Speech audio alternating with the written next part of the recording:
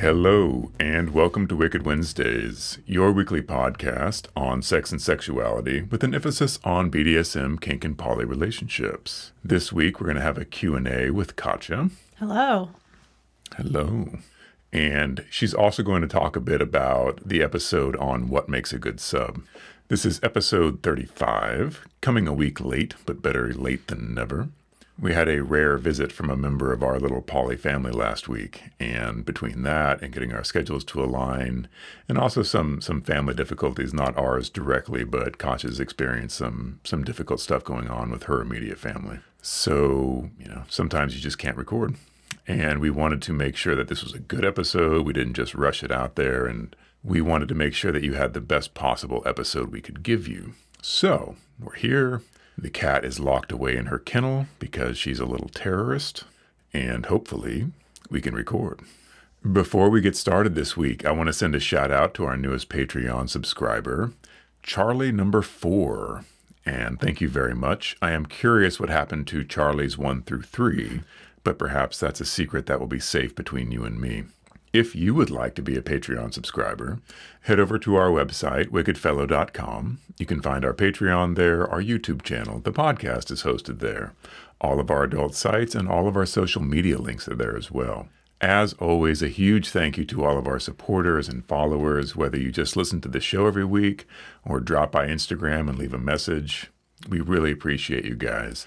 When we put out the call for all these questions for Katja, you had some very insightful, very well thought out questions, much better than if I had just sat down and created a list of questions on my own. The authentic nature of them coming from you and being things that you're curious about, either with Katja or her experiences as a sub, that is the basis of this episode, and I think you'll see how much it helps to have that interaction between you guys and the podcast. One other small bit of business news, I am going to change the name of the podcast, and I have not decided on what it's going to be called yet, but I've realized that Wicked Ways Studio Podcast doesn't really help people understand what the podcast is about. When they're searching for podcasts on Apple Podcast and the other podcasting sites, it never comes up because it doesn't say things like BDSM and kink or poly and relationship advice, etc. So one way to help me get a little higher up in the search results would be to have a much more descriptive title, and I'm still trying to think about what that could be.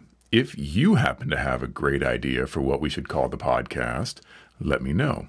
If you're subscribed to the podcast, it's not going to matter. It'll just change the name in your podcasting app.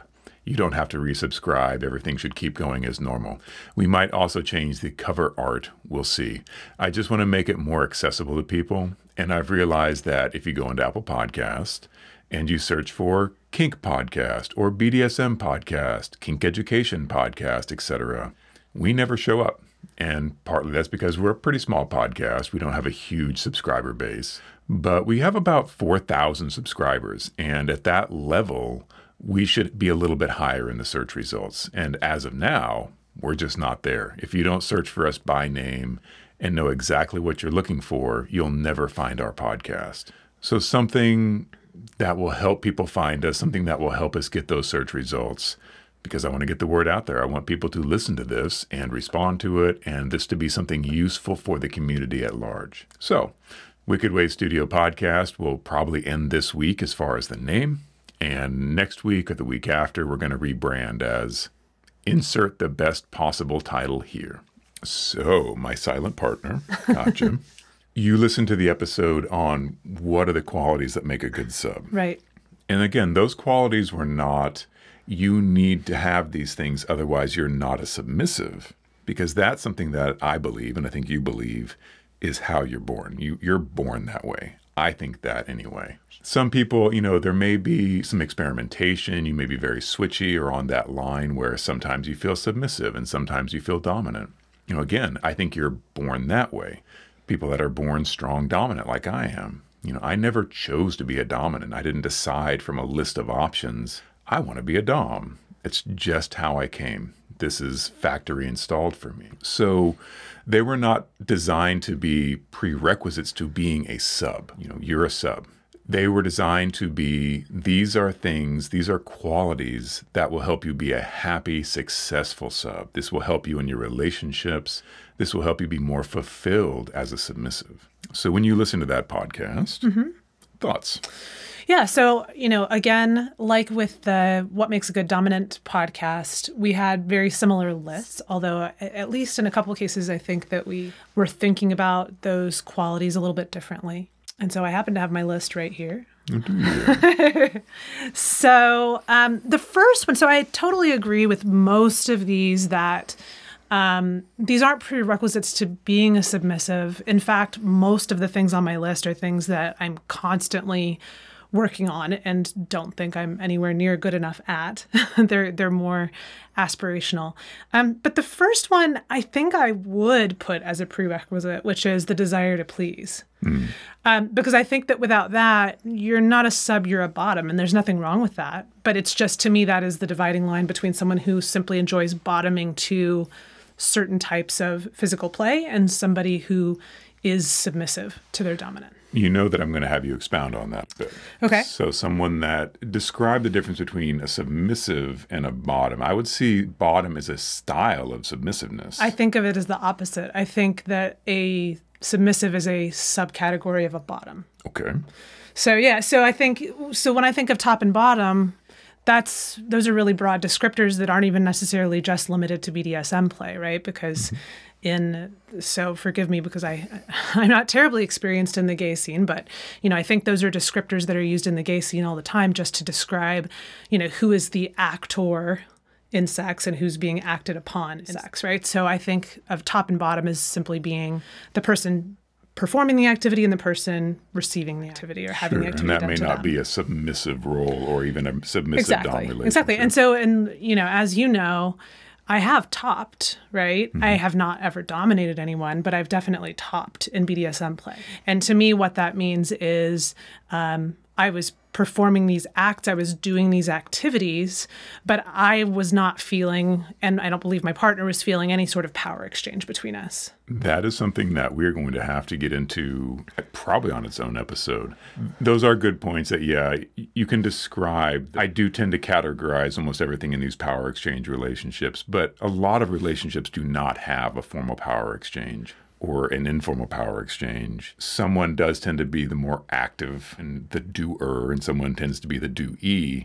That doesn't necessarily make them dom and sub or a power exchange relationship, so top and bottom.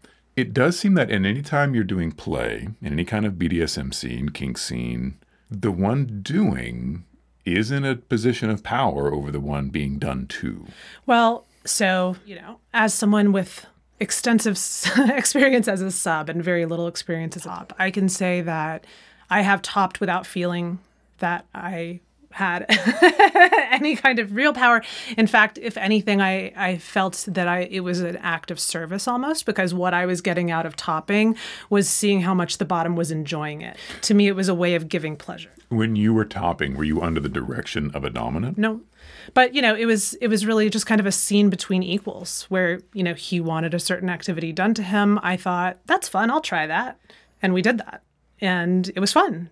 And I felt no power exchange whatsoever. And I mean, I've played with a lot of people in very casual ways where I would say, there's just such a hugely varying degree of power exchange that I've felt. But there are lots of people that I've played with who I can't really say I felt any dynamic with whatsoever. But it's just more, let's try this activity.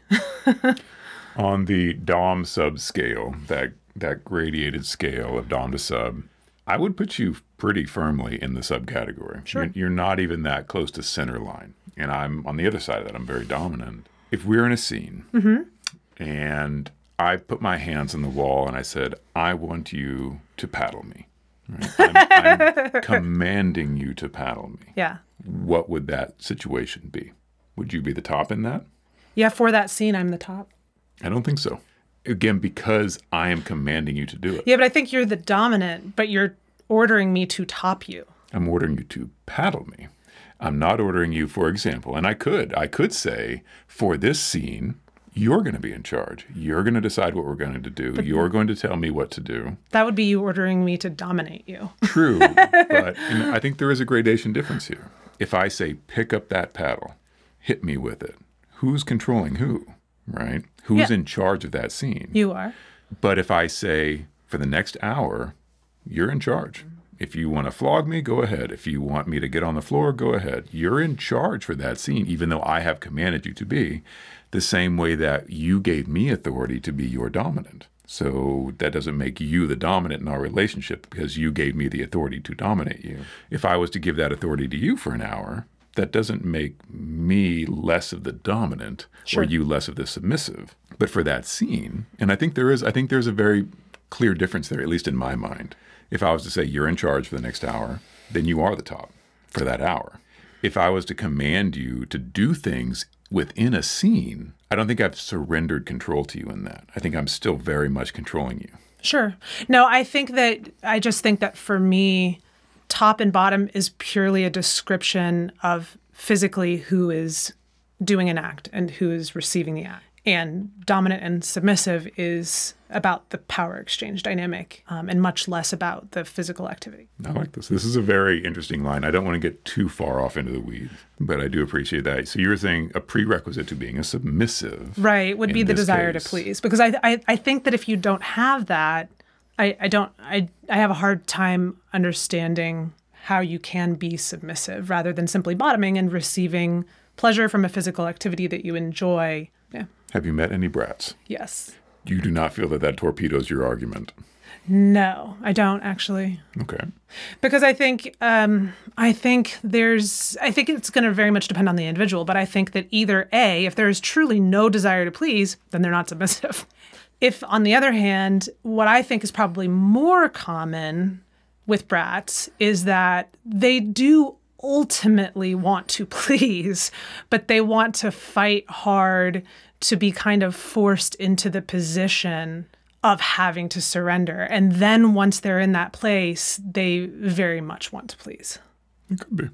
That would certainly describe some characteristics of brats that I know. I know others that, again, it's a constant thing. There's never a breakthrough moment when all of a sudden they become this model submissive. They're a brat to the core. They will always be bratty. Maybe for an hour they fall into a more peaceful, more malleable state, but that dissipates very quickly. And they will become a brat again very soon because that's who they are. That's who they like to be. That's what's fun for them. That's what they get fulfillment from. Sure. Nothing wrong with that. And I don't know. I don't know if I would say that a strong characteristic of a brat is a desire to please. I think that you're not incorrect with what you said, that there is something in them that, to me, it's more that they want to be dominated. And they want to be dominated in a way that is extremely clear to them. Like there's no gifting of their submission. It has to be taken by will. Sure.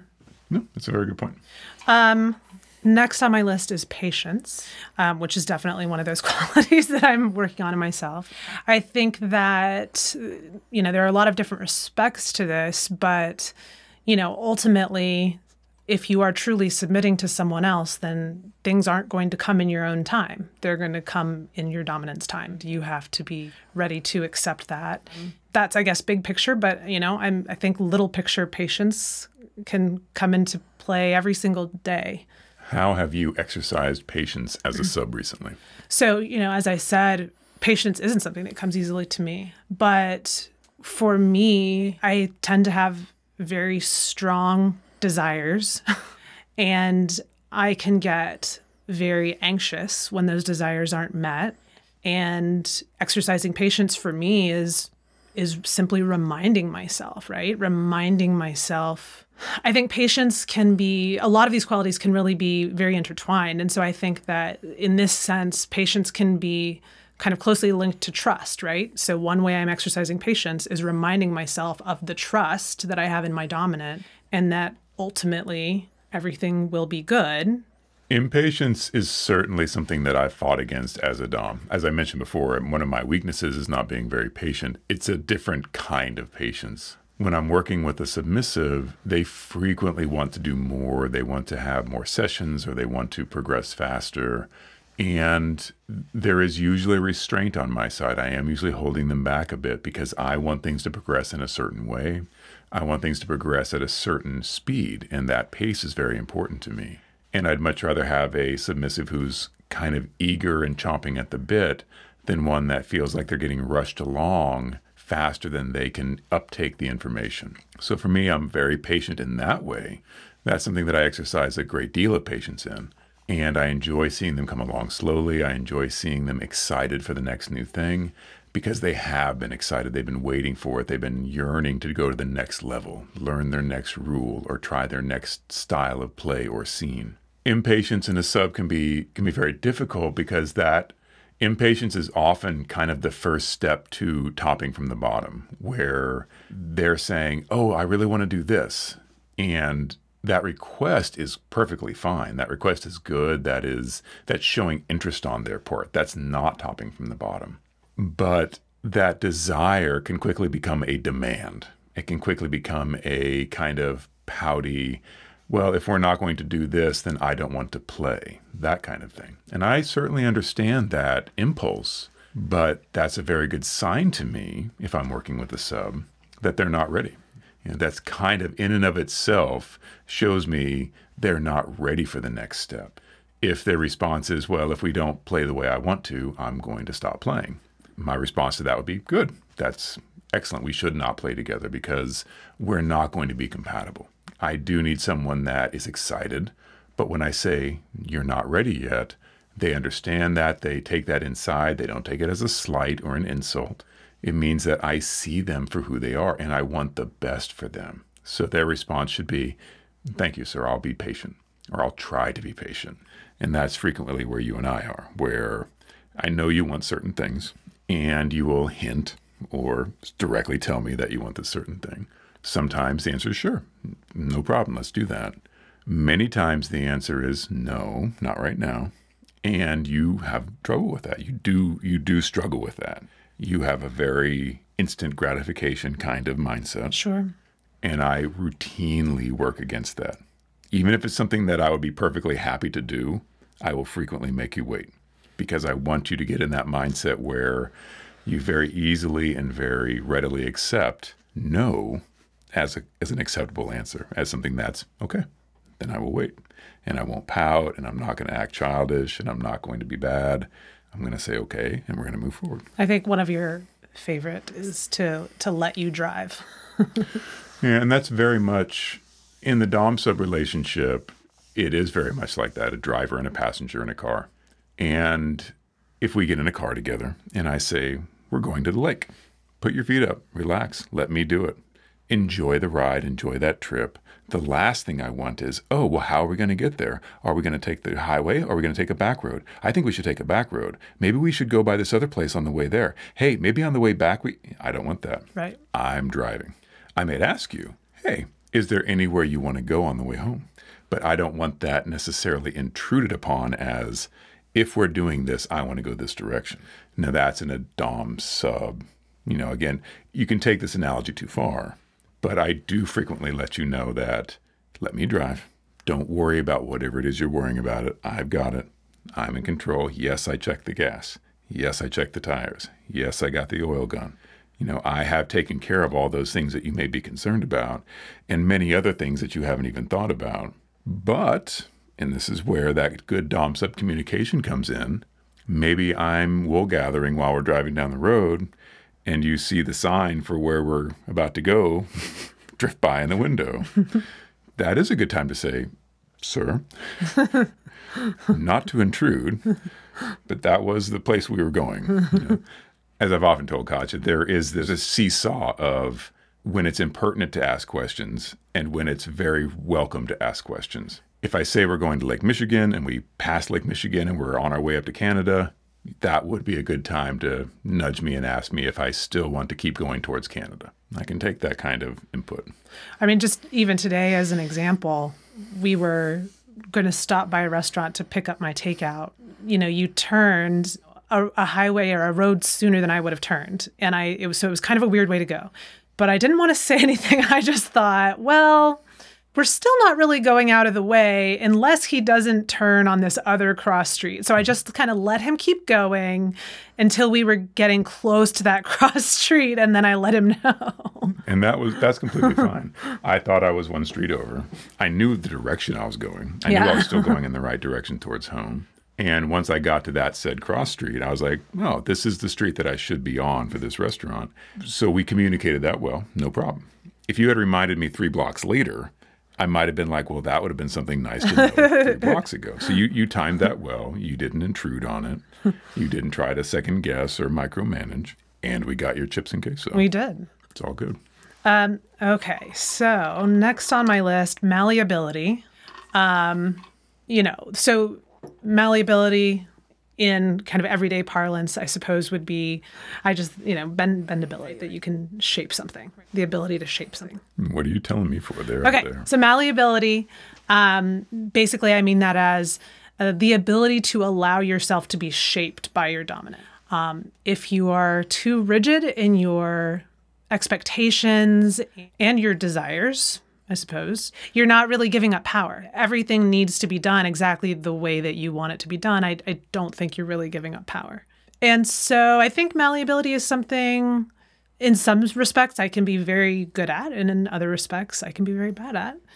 And so it's always, I think, like I said, I think practically all of these qualities are things that I'm constantly working on myself, and I think that process will probably never end. On malleability, you certainly have been unsatisfied in some of your dom-sub relationships. Sure. And you did what? Left. So, and I'm not blaming you for that. My question would be, where does malleability end and being a doormat start for, being forced into doing things that don't make you happy and don't make you comfortable as a sub? Well, I think this ties into, 2 down, which would be self-worth, right? So, I mean, part of it is self-worth, but it's not just that. It's also simply knowing yourself and your needs and your limits.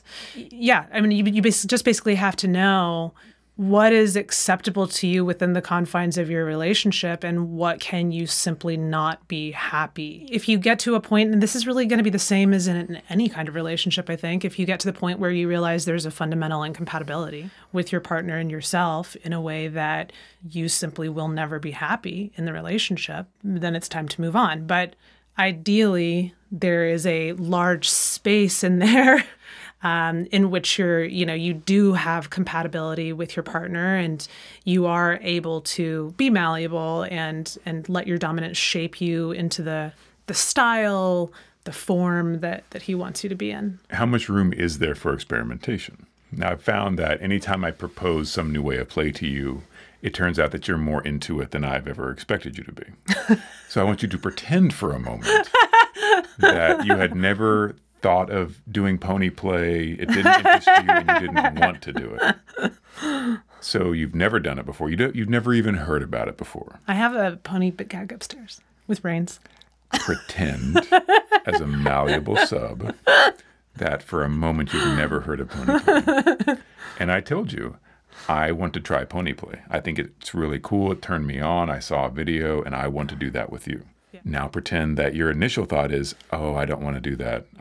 That doesn't make me excited in any way. Yeah. Well, where does that conversation go? I still think I'm a bad person to ask, because, and I was going to actually get into this in the Q&A, because there are a couple questions that I get asked that I'm going to be asked that really hit on this. We'll hold that. Okay. We can hold that answer for the Q&A. Okay. But you do feel like there's a certain point, you should be open to new ideas. You should be open to trying new things with your dom. Absolutely. You should be willing to, move outside your comfort zone, et cetera. And again, let your dom drive, let them lead. But if you do feel like they're leading you in a place you don't want to go, right. Communicate that first. Always try communication. But if communication is not going to solve the problem, where they're like, no, this is the direction I want to go. So if you don't want to go, get out. Right. Yeah. And to me, it's the fun, right? It's a large part of the fun in being the sub, being molded and being led. So So it's not necessarily just a difficult thing. It can be a difficult thing, certainly, when there are areas where your dom wants you to have, personal growth in things that are hard for you. That can be difficult. But in the play sense, it's pretty much all fun for me. Yeah, and that's with you, when you say that you have difficulty with malleability, it's not ever your desire to try something. I've never proposed something to you where you said, no, I don't want to do that. You're usually extremely enthusiastic, sometimes overly enthusiastic. I think when you're thinking about malleability difficulties, it's when I say, you have this trait. Yeah. And I don't want you to have this trait. Right. You agree that you don't want to have this trait. Right. But getting from that point to not having the trait can be a struggle. Extraordinarily difficult, yes. So say it's anxiety or worry or whatever it is. You don't want to be anxious, and I don't want you to be anxious.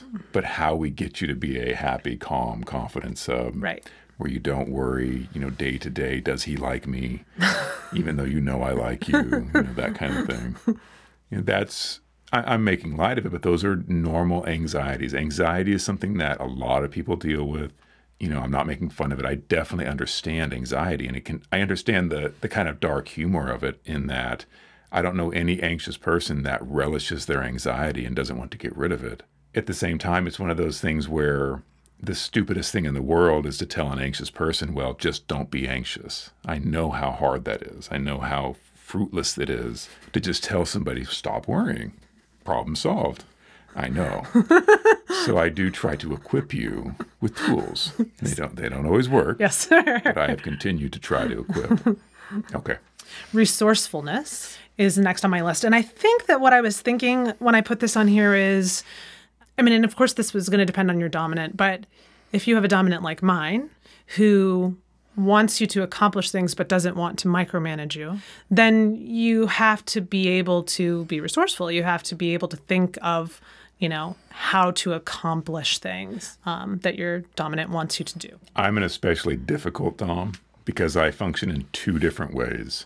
I either want precise response and direct obedience to every command, instant response and instant obedience to every command. Or I want a plug and play sub that I can say, go do this thing, and I don't have to think about it. It just gets done. And I know that those two different things is a lot to ask in one person. Some people are very good at following orders and instantly obeying them. They really feel comfortable in that space. And other people are very good at self-governance and very good at being given a task, and they don't need to know all the details about how to accomplish it. They would rather decide that themselves, and that makes them happy. It's actually rare to find both of those in the same person. So I know that I'm asking a lot of you. You tend to be more, you like me to tell you what to do, how to do it, and be right there with you. That's a more comfortable space. It's not that you're not capable of doing anything on your own, but you want to be pleasing to me in these tasks. Right. And so your thought is, well, I would load the dishwasher this way, but is that how my sir would want me to load it? Right. And that creates anxiety in you. Yeah. So I think that it just all depends on the situation, but I think I can be good at both of those things. So it's that I can accomplish the thing you want me to accomplish, but the way I would do it would baffle you, turn out not to have been pleasing. And so, for my anxiety, it is often better just to know, a little more tight parameters of what I'm supposed to be doing. Part of that, again, there is a game in this. Part of this is, if I tell you to accomplish something, and if I'm telling you to do something, that means that I probably want you to do it in a way that would be pleasing to me, is seeing how you go about it without me giving you direct instruction, without me giving you step-by-step instruction. Because we've been together some time now, we've done a lot of things together, and you should have, by now, picked up on certain things about me and certain ways that I want things done. Sometimes your inventiveness is very pleasing. Even if it's not the way I would have done it, I look and go, oh, that was clever, that was a good idea, that worked well. Sometimes I look at it and I think, why on earth would you do it this way? But again, in those situations, unless I told you specifically how to do it, I can only blame myself. I can only say, well, if you didn't want her to do it that way, you should have told her to not do it that way. But yeah, that's part of our journey. That's part of our relationship, is both of those. Sometimes me being very exacting with you and sometimes giving you rein to accomplish things on your own. Someday you're going to be so accomplished that you don't even need direction. So the next on my list is self-worth. And I know that this or something very similar to this was on Sir's list, but this is the one I think I noticed the most that he approached it completely differently than how I was thinking of it. So I think you were thinking of it more, and this makes sense, more within your DS relationship, needing to have that sense of self-worth.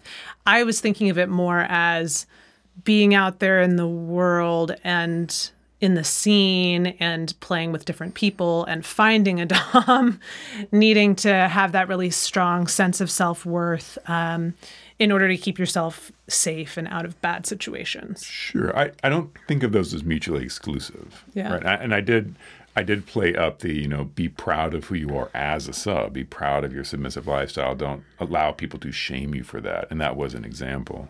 I think that to me, that carries over. That carries over into not letting the people around you make you feel lesser than, or even worse than that is attacking yourself and making yourself feel lesser than, doubting yourself. I do think there has to be a level of self-worth, self-respect, self-confidence, because I've certainly worked with subs that had extremely low self-esteem and extremely low self-image, and it can be such a trial to buoy them constantly. And it seems like no matter how frequently you lift them up and show them how worthy they are, they immediately crumple as soon as you let go. And I don't think that's healthy. I don't think it's healthy for the dom-sub relationship, and I don't think it's healthy for them. As a quick side note, I know that some doms, some less ethical doms, specifically seek out people that have very low self-worth and then further push them down. Right. And that they use that as a method of control. And that moves into the, you'll never find someone better than I am. You're lucky to have me. How dare you? That's a very toxic trait, I think. And they don't want their subs to feel any sort of self-worth. Otherwise, they might leave. Right. And I think that that's very bad. So that's, it is a protection in and of itself to have some level of self-esteem and some level of self-confidence. I think it's a very important thing in our game, especially to not ever feel like you're so lowly that you're lucky for the attention of this hedge dom over here who doesn't know what they are doing. And the final entry on my list is ability to trust. And I would say, there are two aspects: physical trust and emotional trust. So you have to be able to trust someone physically, and I think this is the most basic. This is probably the easier, at least for me. It's a much easier kind of trust. Just feeling that you are physically safe in a situation, you're not going to be harmed. This person that you're, as long as this person is worthy of it, the ability to, let go and enjoy things that are being done to you. Emotional trust can be a lot harder, and power exchange relationships are extremely emotionally intense. I suppose it all depends on the dom and the level of emotional intensity that he wants. I tend to definitely lean toward the direction of being attracted to doms who want that very intense level of power exchange. Yeah, it can definitely be very, very hard to give up that much power and to place yourself under someone and trust that they will take care of you emotionally as well as physically. I would say that that's partially conscious-centric, not in a bad way, but you do tend to play with your body and your heart together. I've certainly had subs that there was really no emotional involvement outside of a friendship, where there was not, love exchange coming back and forth, where it really was, let's play together. And that's all we're doing together. Sure. We're not gazing into each other's soul. I've had other relationships, obviously, where the emotional side of the DS play was far more important than any physical play we did. The trust is there both ways. I found that subs in general tend to be very courageous people. Physically, they tend to just dive headfirst into things. They don't tend to have a lot of reserve for their physical well-being. I would encourage subs to have more concern about their physical well-being. A lot of the stuff we do, the worst thing is you're going to be sore the next day. Some of the things we do, you can get into a lot of trouble very quickly. So do be careful physically. be very stingy with that trust. Make sure that you're giving that trust to someone that has earned it. Trust is one of those weird qualities that you cannot decide to trust somebody. You cannot say, I'm going to trust this person if they've given you reason not to trust them. And as I said in a previous episode, trust is its own episode, how it works, what is the human emotion of trust and all that. But trust your gut, trust yourself. Make sure that you are not getting yourself into a situation where you're kind of iffy, especially where your safety is concerned. Counter to that, subs do tend to be fairly guarded, it seems to me, with their heart. They do tend to hold back a bit. A lot of subs can take 40 lashes, but they're very sensitive emotionally. Physically, they're tough. Emotionally, they tend to be much more vulnerable. And again, I'm broadly overgeneralizing this, but that's been my experience. Very tough physically, a bit shy emotionally. So I asked our Instagram followers. I need to start asking our Twitter followers too. I'm not as active on Twitter as I should be. I don't seem to click with that platform very well. Instagram, us old folks aren't doing the TikTok thing. I'm comfortable with Instagram. Don't press me. But I will start putting those questions out on Twitter as well. Just one more side note. I'm not going to read anybody's name on here. Some of these questions were sent definitely privately. Some were sent openly. And again, everybody's using their pseudonym. However, if you don't hear your name associated with your question, it's not a slight to you. I'm just keeping everything private. A listener asks, do you ever worry about not being into something that your partner is into, or trying something new and disliking it while your partner loved it? No, I don't worry about that. But so I think that's a perfectly reasonable thing to worry about. But it's just that I know the way I work, which is kind of funny, is that my dominant will suggest something to me. And my initial response in my head will be horror. And then I will think about it. And within a week or 2 weeks, I will really want to try that thing. And I think part of this is because, my primary kink is being used, having my dominant seek his own pleasure at my expense. And so even if it were something that I didn't like, I would just be turned on by that. Obviously, there are limits to this, but within the parameters of the relationship with the people I trust, there aren't a lot of things that I don't enjoy doing, even if I hate them, but they turn me on a lot. In a dom-sub relationship, you're well paired with me because I don't have that desire to, I want to push her beyond her limits and see what happens. That's not where I find my joy in play. So when I find something that you're into, I might press the limits of that, but I'm not just going to seek in the BDSM catalog for the most obscure thing I can find and subject you to it simply to see your reaction. Like that's not the way I play. Some people do. That is certainly part of their play is, you like flogging. Well, let's try this. And, you took that well. Let's try this other thing. Yeah. And I'm going to find something that you say no to. I mean, I would say that like the type of play that I've tried that I like the least would be one of my previous dominants was really, really into medical play, and she had like a very extensive dungeon that even had a medical play area, and she was into needles and staples and stuff like that. I am very squeamish, but even so, I still we did needles together. I mean, probably only once or twice, but like I really wanted to do them, even though I'm afraid of needles and I hate needles. And when I'm at the doctor's office, I always complain that they don't have a teddy bear in the room. If my dom is really into that thing, I really want her or him to be able to do that with me. So yeah, that's kind of how I work. Obviously, medical play can be just a scenario. I'm going to be your doctor, you're going to be the patient, right, and we're going to play this out in a medical setting. Right. For you specifically, it was the more physical aspects of some of the medical play. So even if we weren't doing medical play, needles would not excite you. No. Or cutting, that kind of thing. I think you'd probably say no to that. What, cutting? Mm-hmm. No, I wouldn't say no to that. How can you be squeamish about needles? But I didn't say no to needles either. But I've done needles. I don't want to do needles, but if my dom wants to do needles, then I want to do needles. But actually, for whatever reason, I'm less squeamish about cutting than I am about needles. That grosses me out less. And I really want to be branded, so. This is a very good example of when I think I am suggesting something to Katja that she may not be into, and finding out that she's actually. I'm like, quite oh, do you into want it. to do that? Okay, let's do it. I don't actually. Could I have a do cool that. scar, No. like in a pretty artistic shape? No, Okay. it's not my kink. The things I learned doing this podcast. Okay. I'm like among my kind of social circle, I was known as being a fairly extreme player. Although there are definitely people who were more extreme than me. All right, I'll stop talking. Stay in your lane. Okay. I'm driving this podcast. What motivated you to film videos? Did the thought that people you might know would find out that you do porn, did that hold you back in the beginning? How did you find the courage to do it? Also, do your friends and family know, and what was their reaction? So I didn't really set out to do porn. We were just filming for our own pleasure. And one time Sir said, "This is a 1,000,000 hit video. I wonder if I can blur your face." And so he tried, and I was like, okay.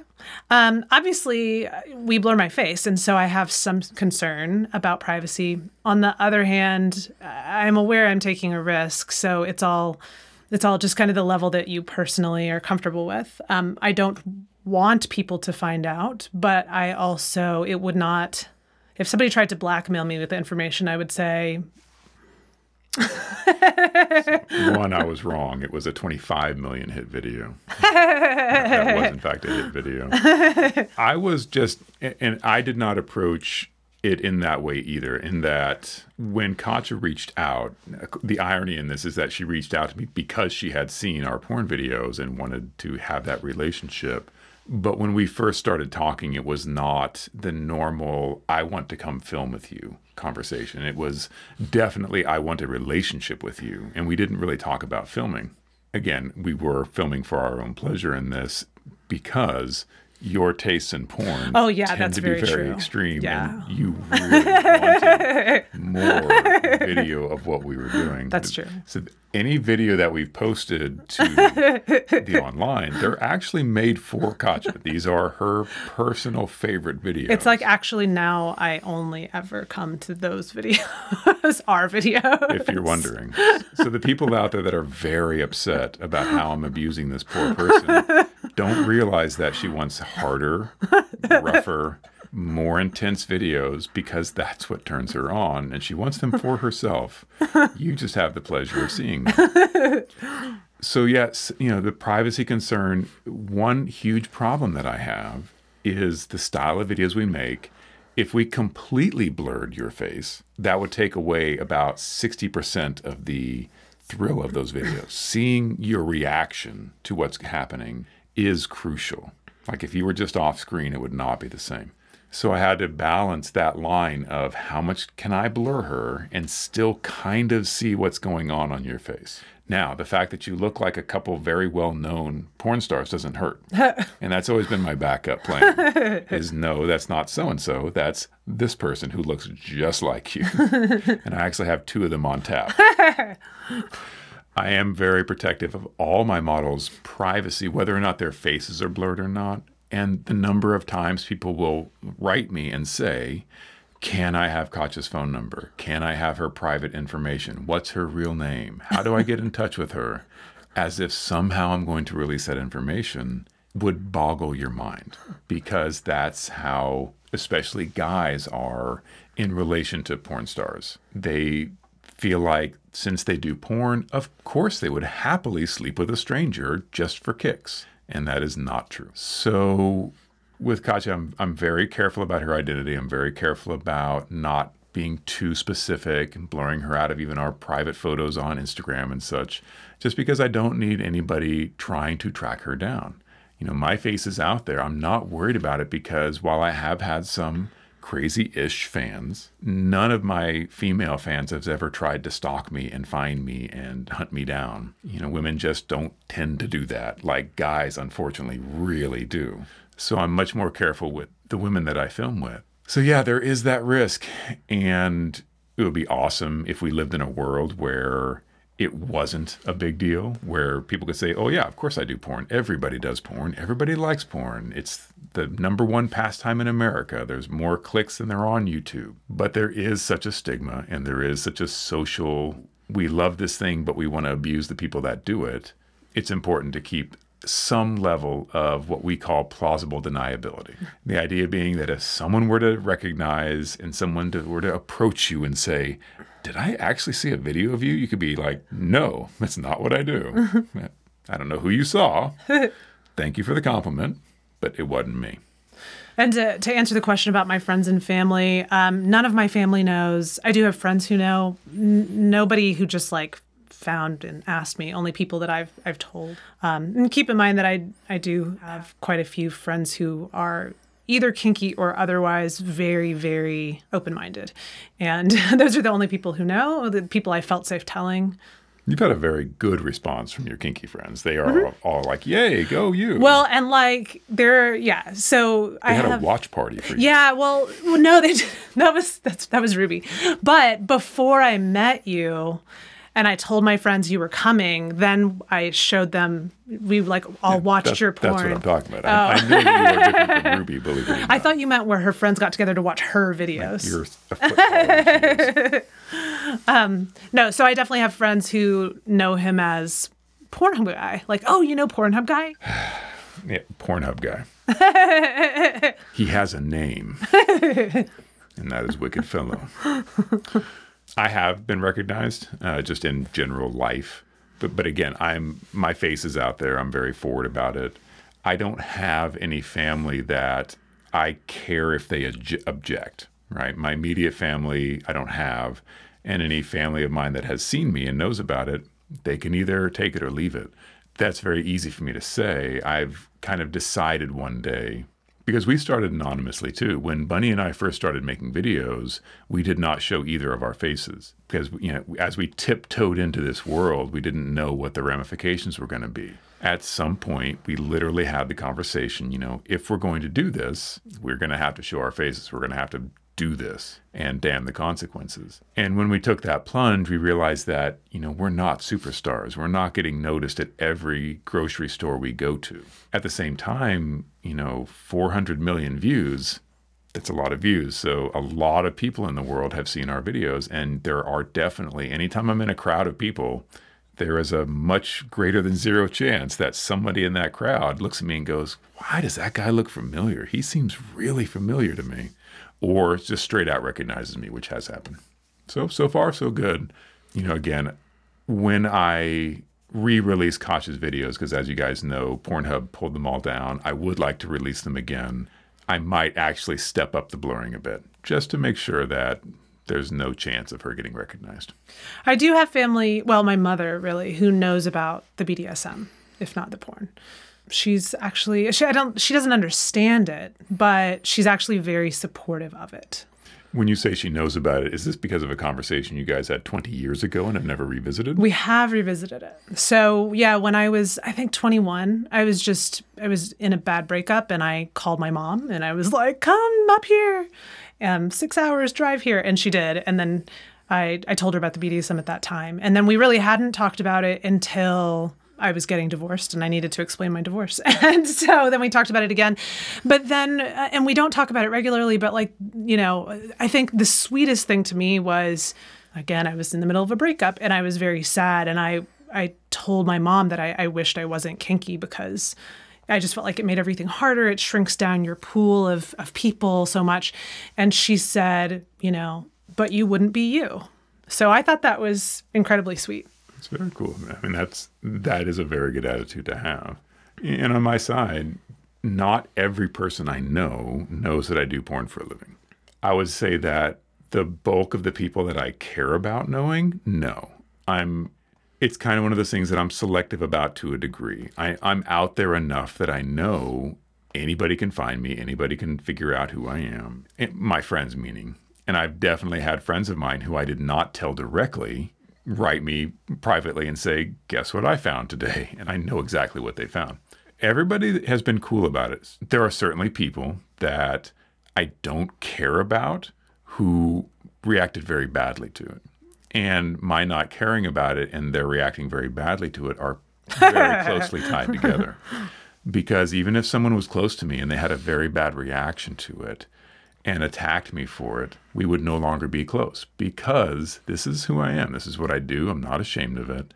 And we need to be much more accepting about what people do. This is not something that needs to be hidden away in the shadows. The pseudonyms that we use and the privacy, that's for our own literal protection. It's not because I'm ashamed of it. I put my face out there. So obviously I'm not ashamed of doing with this thing. But if you can find me, you can find my models. And if you can find my models, you could possibly harm them. So I do take steps to protect their anonymity, but not because any of us are ashamed of it. You're not ashamed of it. But you have a life outside of porn that you want to keep separate from it. Yes. And that's perfectly fine. Not everybody you meet needs to know what you do in the bedroom. There's certain things you don't talk about at work. Maybe you do. I don't know what kind of work you have, but we give everybody in our life a certain access to our private life. If you have sex on camera, you're obviously giving out a lot more information than most people do. But that doesn't mean that that's all I want to talk about with my friends. It doesn't mean that that's the first thing I want to bring up at a conversation. It doesn't mean that every time I go somewhere new, I want to tell people, oh, guess what I do for a living? I'm over that initial thrill. It's been years now, and I don't lead off with, guess what I do for a living? More frequently than I would like, however, it does come up all on its own. All right, very good questions there. Was there anything about being a sub, any behavior or act perhaps, that you were surprised to learn you liked when you were first discovering the scene? So keep in mind that I first discovered the scene. I found out about it online when I was still a minor, and then I started playing when I was 18. I don't remember that well. I'm sure there were things I was surprised by, but I'm pretty open-minded. And as we discussed about how I function, even if I'm surprised by things, it doesn't tend to take very long before I've completely normalized it and maybe even fetishized it. So there you go. And it's not like you haven't played extensively in lots of different scenarios. You're not.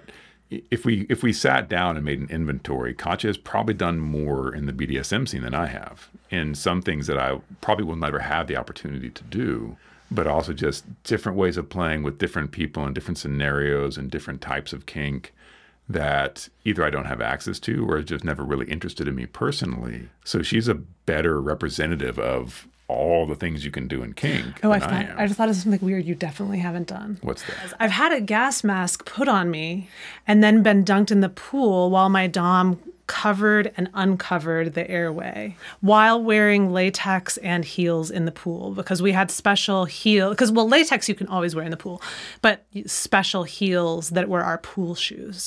So yeah, when I say that Katya's done things that I have never had the opportunity and possibly will never have the opportunity to do, keep things in mind. We're going to start having a regular episode of this crazy thing that Katya did at a BDSM party. The problem is that I can't tell stories in a linear way. I'm very good at editing, as this episode will show. I do want to have Katya on the podcast more frequently. We both work from home, so you'd think that it would be very easy for us to get our schedules aligned. Turns out it's not. In order for me to record and have something ready for the week, I usually have to record on Tuesday night or Monday night. And depending on Katya's work schedule, sometimes it's just not possible. And it does have to be at night because currently the studio only works at night. I have windows in here that would ruin the shot. I will cover those. We will be able to record 24/7. However, during the daytime, we're frequently not the only people here, and we also need to have quiet. So when Katya's working, I can't be recording, and Katya probably doesn't want to be working while I'm recording. So we have to kind of align those planets in a way. So you won't see Katya every week, but hopefully she'll be on the podcast more, and she will bring more crazy Katya stories with her, I promise. Okay, 2 more questions. Okay. Has your dom ever wanted to share you with someone else sexually or watch you be with someone else sexually? How would you feel? How would that conversation go? I actually think I can say that's something I haven't exactly done. I've definitely done lots of things that are adjacent to that. I've definitely been given away for play. I think, honestly, one of my favorite things along these lines that was completely non-sexual, except insofar as mentally this is all sexual to me, was a few years ago, I was at a big fetish event and, I had a female dom and another female dom was asking if anybody had a sub that could be lent to her for a mani-pedi. And my dom lent me to her for that. And it turns out I'm terrible at that, which does not surprise Sir at all. But it was actually a lovely day. So I was out at the pool with this really hot dom who I still have a big crush on. And I did her nails and she discovered I was bad at it, but she still kind of kept me around for the rest of the day. And at one point, my favorite part was that she had me get on my hands and knees and put a tray and ate her lunch using me as a table. And that was really the best part of the day. So I've been lent out before, but not for sex. It's something that it's always been a kind of a fantasy of mine, but it's also, I think it's kind of a hard one to arrange when, okay, maybe not. He thinks it's not hard to arrange. I can promise you that it is not hard to get a man to have sex with a woman. Right, but it has to be it would have to be a man that you want having sex with me. And I think that's the hard part. Well, so this is a very common kink. If this is your kink, don't feel like you're in the wilderness, because this is a very common kink that people have. Either there's a cuckolding kink where a gentleman wants to feel powerless and ashamed and is part of that degradation style of play. And he wants to watch his partner be with somebody else, especially someone that may be bigger or stronger or more virile than him. That's all part of that play. The flip side of that would be a dom placing his sub with another person for their degradation, for their, I'm going to put you with this person. It could be a total stranger. You have no control over this. You're just going to do what I say. It's not necessarily for my gratification as much as it is for your humiliation. And again, that's a very common kink. Nothing wrong with these kinks. And, as I was saying, it's not hard to find someone. We could go to a bar right now and come home in an hour. But it has to be someone you would want to. So when you say that, you're getting at more of a key detail, is that this is not my kink. If this was my kink, kind of any guy will do. I don't mean that to be disparaging, but it's not like guys that do this or have this kink or want this done are super, super, super picky about who they have it done with. Yeah. It's kind of like, you'll do. And, there we go. So there's a lot of ways to play this. It's not something that I've done personally. You haven't done it necessarily. Again, I think if it was something that I wanted to do, I could tell you, next Saturday night, this is what's going to happen. You're going to do this. I think personally, no matter how strong our DS relationship is, that's a level of body autonomy where you would be perfectly justified in saying, no, I don't want to do that. And I don't think that any sub should not be able to say no to that. It's one of those levels of play where if you're into it, awesome. If it turns you on, awesome. You should never feel pressured to do it. If it's not something you're comfortable with, if your dom wants you to do this thing and you don't want to do it, I don't think that a dom has any standing to compel you to do that. That's one of those things that's a bridge too far for me. And I believe in incredibly strict, 24/7, you do as I say. When it comes to having sex with another person, I feel like that's pushing too far if the sub isn't into it. Yeah. And I will say, I think, we were talking about that I like to do edgy things. That is something that would be edgy to me. I would definitely do it if he told me to do it. And like I said, it is a fantasy of mine, but it's a fantasy I think might still have emotional difficulties for me in real life. Could be. Very good question. And very fitting for the last question. What is an absolute requirement in your aftercare routine? I think I'm pretty low maintenance in that respect. But yeah, I don't have a particular routine I need. I definitely want him close. Obviously it varies a lot with the intensity of the scene. And what is intense to me is different than what's intense to someone else. So he can do things to me that are extremely intense to other people and still might be physically intense to me, but emotionally afterwards, I'm just happy, right? And then while, yes, I would like a snuggle because I would always like a snuggle, it's still a little bit different than if we've done, a scene involving a lot of pain that's really been pushing those boundaries, and I've been really pushed to those limits. I still really just want the same thing, a snuggle, but the need for it is probably stronger, the need for that closeness and the kind touch and the kind words. So aftercare is what happens immediately after the scene is over. So we've had an intense scene, and there's been some flogging, and there's been some rope play, there might have been some rough sex, but at some point it all ends. And at the end of that, it's really bad practice just to toss a towel at your sub and then leave. That leaves them very open emotionally and very vulnerable, and that can end the scene in an abrupt way that is not healthy for the sub. Some subs require a great deal of aftercare, and they may have a routine that they need. They need to have a cup of tea and a teddy bear and soft music and candles, and that they need all these things to really help them ease out of that hard BDSM space back into their normal life. And that's perfectly fine. Koch is on the less high maintenance side of that. She's very much, honestly, in some of the scenes we do, I could just toss her a towel and say, tick tock, time's ticking, let's go. And she would be okay with that based on the scene.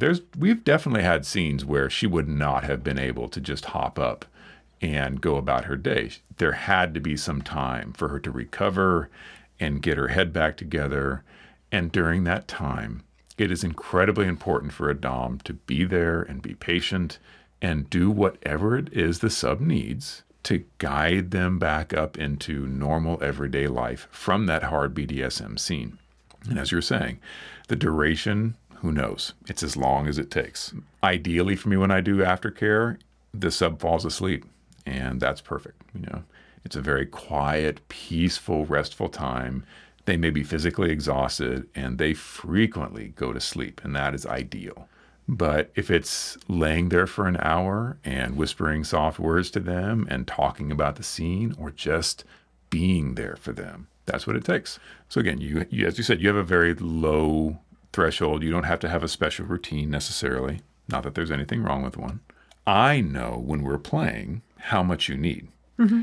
I can't tell you how I know that. I think it's just experience. At the end of a scene, I instantly know, I'm going to be here for a while. I better cancel my next appointment because she's going to need about an hour of aftercare. Usually I'll hold you for 10, 15 minutes, and then we can go about our day and you're good to go.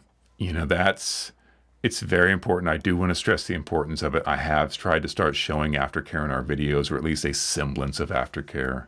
I frequently don't show the whole thing because, again, it could be me holding a model for an hour doing nothing. That can be a very good thing for the model, not a great thing for you guys to watch. So yeah, if you have a very particular routine you like to do, there's nothing wrong with having, an elaborate routine and bringing a little bag with you that has all the stuff that you want in it. That's very responsible sub behavior. The only thing that I would advise against is being so adherent to that if you don't get your perfect routine, it can ruin things for you, because life happens. Life doesn't always work the way we want it to. And I'd hate for you to be in a situation where you need 45 minutes of aftercare and you need to have candles, and you don't have 45 minutes and there's no candles, and now you're distraught because you can't have it just the way you need it to be. So I would encourage you to, if you have things you like, do that thing. Don't be so reliant upon it that if you don't have everything perfect, it would ruin you. That's a very vulnerable position to be in when you can't always control what happens after a scene. It's been great to talk to you guys again. I do love doing this podcast. I know that it's not been nearly as regular as I would like. I do feel like I'm getting back into that groove. My life here is very different than it was when I lived in Virginia, and it's taking me some time to get used to what I'm doing here, how I'm doing it. I do have some new responsibilities I didn't have before. I don't have other responsibilities that I had before. But as I figure this out, I'm going to bring you guys along for the ride. I will start being better at Patreon. I cannot tell you how much I appreciate you guys that have stuck with me. If you were once a Patreon follower and you pieced out of that, I totally understand, because I have not been delivering the kind of content that I said I would on that platform. I do want to start doing that and look for new content coming out soon. Also, I finally found the box that had the cups in it. So I will be sending out those cups. If you ever subscribed at the level where you get a cup, you will get that cup as long as I have your info and your address. I'll get those out as soon as I possibly can. As always, consent is king. Take very good care of each other. And we'll see you next week.